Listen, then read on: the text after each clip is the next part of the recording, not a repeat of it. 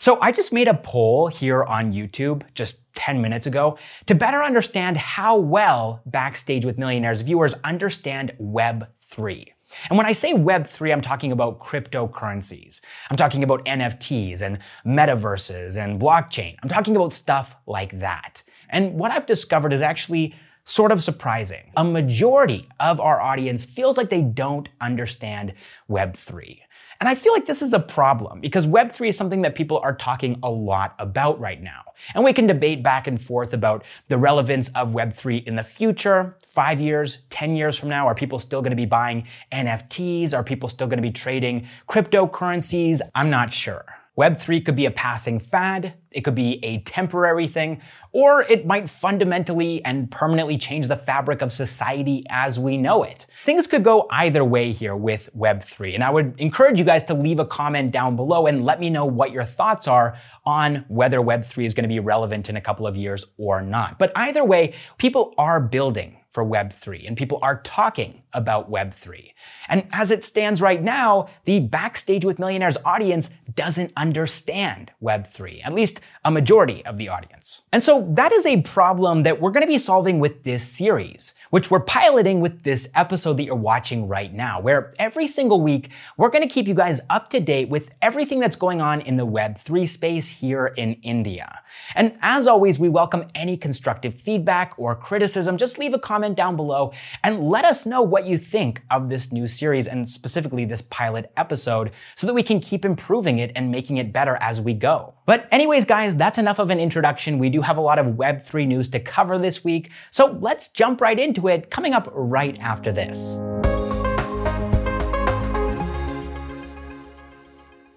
All right, so first up in the Web3 news, and this is probably why you clicked on the thumbnail, it's also arguably the biggest news in India's crypto space ever, or at the very least in a very long time, and also in India's NFT space too, for that matter. The government of India is acknowledging and legitimizing and taxing cryptocurrencies and NFTs. Basically, virtual assets of any kind are going to be taxed with a 30% tax on the income that's being generated from the transfer of any of these virtual assets. Now, this 30% tax isn't really the news here. It is significant, certainly, but the news is actually the legitimacy that this tax gives to virtual assets like cryptocurrencies and NFTs. Because governments, any government of any country, is not going to tax contraband. They're not going to tax illegal things or forbidden things. And so if we read between the lines here, what this basically means is that cryptocurrencies and NFTs are now considered legal here in India. And that hasn't always been the case, or at least it hasn't always been clear that that was the case. And at one point, the RBI had banned cryptocurrencies before the Supreme Court overruled that decision and basically put cryptocurrencies in a gray zone. Nobody really knew where cryptocurrencies stood, and everybody was waiting for the crypto bill from the government of India. And that crypto bill is still in the works. We don't really know what it's going to entail. We don't know what kinds of changes that crypto bill is going to bring. But this 30% tax is a step in the right direction, a big step in the right direction, because now people can confidently invest in these virtual assets without fearing that those assets are going to become illegal tomorrow. Now, as most of you know, Backstage with Millionaires is focused on Indian startups. That's what we make pretty much all of our content about. And so for me personally, the most exciting development that I think we're going to see in the next couple of months is an influx in venture capital into this space, into Indian cryptocurrency startups, Indian NFT startups, pretty much any Indian startup that's creating virtual assets. And up until this point, the way that these startups have circumnavigated the insecurity of the situation when it comes to virtual assets, when it comes to Web3, cryptocurrency, NFTs here in India, is to register companies outside of India in countries like Singapore or the United States. And so that's how they were able to convince investors to pour money into their startups. Because if they were registered here in India, probably those investors would feel that it's a bigger risk. And they might not be able to explain it to their LPs, their limited partners. But now, because of this legitimacy that the government of India is putting onto these cryptocurrency and NFT startups here in India, investors are going to feel a lot more confident in making investments into these startups. Now, we're going to move on to the next news item here in just a second, but I wanted to tack on one little extra piece of news here because I think it has a lot of people confused. CBDC. This was announced by the Finance Minister of India. It's the central bank digital currency, and I think a lot of people confuse that with a cryptocurrency or a stable coin maybe. It's not. It's a digital currency. It's basically the Indian rupee, but digital. That's all it is. So I just wanted to clarify that. And now let's move on to the next news item here because YouTube's head of gaming, Ryan Wyatt, is leaving YouTube. And he's joining Polygon, an Ethereum-based blockchain protocol and framework that was started here in India. Now, specifically, he's going to be jumping into a role as the CEO of Polygon Studios, which is going to be a blockchain-based media and content platform with a specific focus on gaming. Now, a lot of people don't realize this, but the global gaming industry is actually bigger than the global music and films industry combined, which is why Polygon Studios has already set aside a $100 million fund to invest in NFT gaming projects. Now, talking about his bold new career transition here, Ryan Wyatt said that in my role at Polygon Studios, I will be focusing on growing the developer ecosystem through investment, marketing, and developer support, and bridging the gap between Web 2 and Web 3. I'll be leading the Polygon Studios organization across gaming, entertainment, fashion, news, sports, and more. All right, so we're going to move on to the next news item here, but it's still very much Polygon related because we're going to be talking about Hike, that messaging platform that had to shut down last year because it couldn't compete with WhatsApp in India. We're going to be talking about Hike's partnership with Polygon to bring their gaming platform Rush from Web 2 to Web 3. So Rush is basically a pivot for Hike. They couldn't compete with WhatsApp when it came to messaging, and so they pivoted to gaming. And now they've built this platform where you can play casual games like Ludo and Carom with more than 1 million people. It's quite big. And that's why Hike hasn't been able to transition from Web 2 to Web 3 on their own. Now though, with the help of Polygon, they're finally going to be able to make that transition smoothly and cost effectively.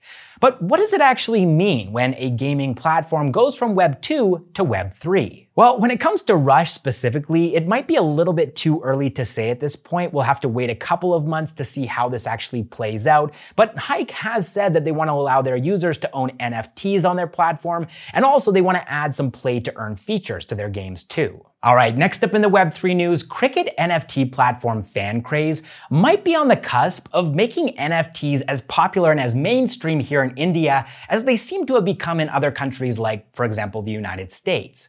But how have they done this? Well, they've partnered with the International Cricket Council, and this council has given them the rights to photos and videos of famous cricket moments going back 50 years. With these photos and videos, they've launched a collection of NFTs called ICC Cryptos, which feature some of the most iconic cricket moments like Yuvraj Singh's 6 sixes, Mahendra Singh Dhoni's 2011 World Cup winning 6, and many more. And so now, for the first time ever, because of this NFT collection, people have the opportunity to own these precious cricket moments. These moments that they've been watching and rewatching on YouTube for years. Now, of course, at this point in time, buying and selling NFTs is still pretty complicated for most people to do. And so in order to keep things as simple and as accessible as possible, FanCraze is going to be using Flow blockchain, which allows users to buy NFTs using multiple cryptocurrencies as well as fiat currencies using payment methods like debit and credit cards, wallets, and UPI. Besides this, they're also going to be launching their own NFT marketplace,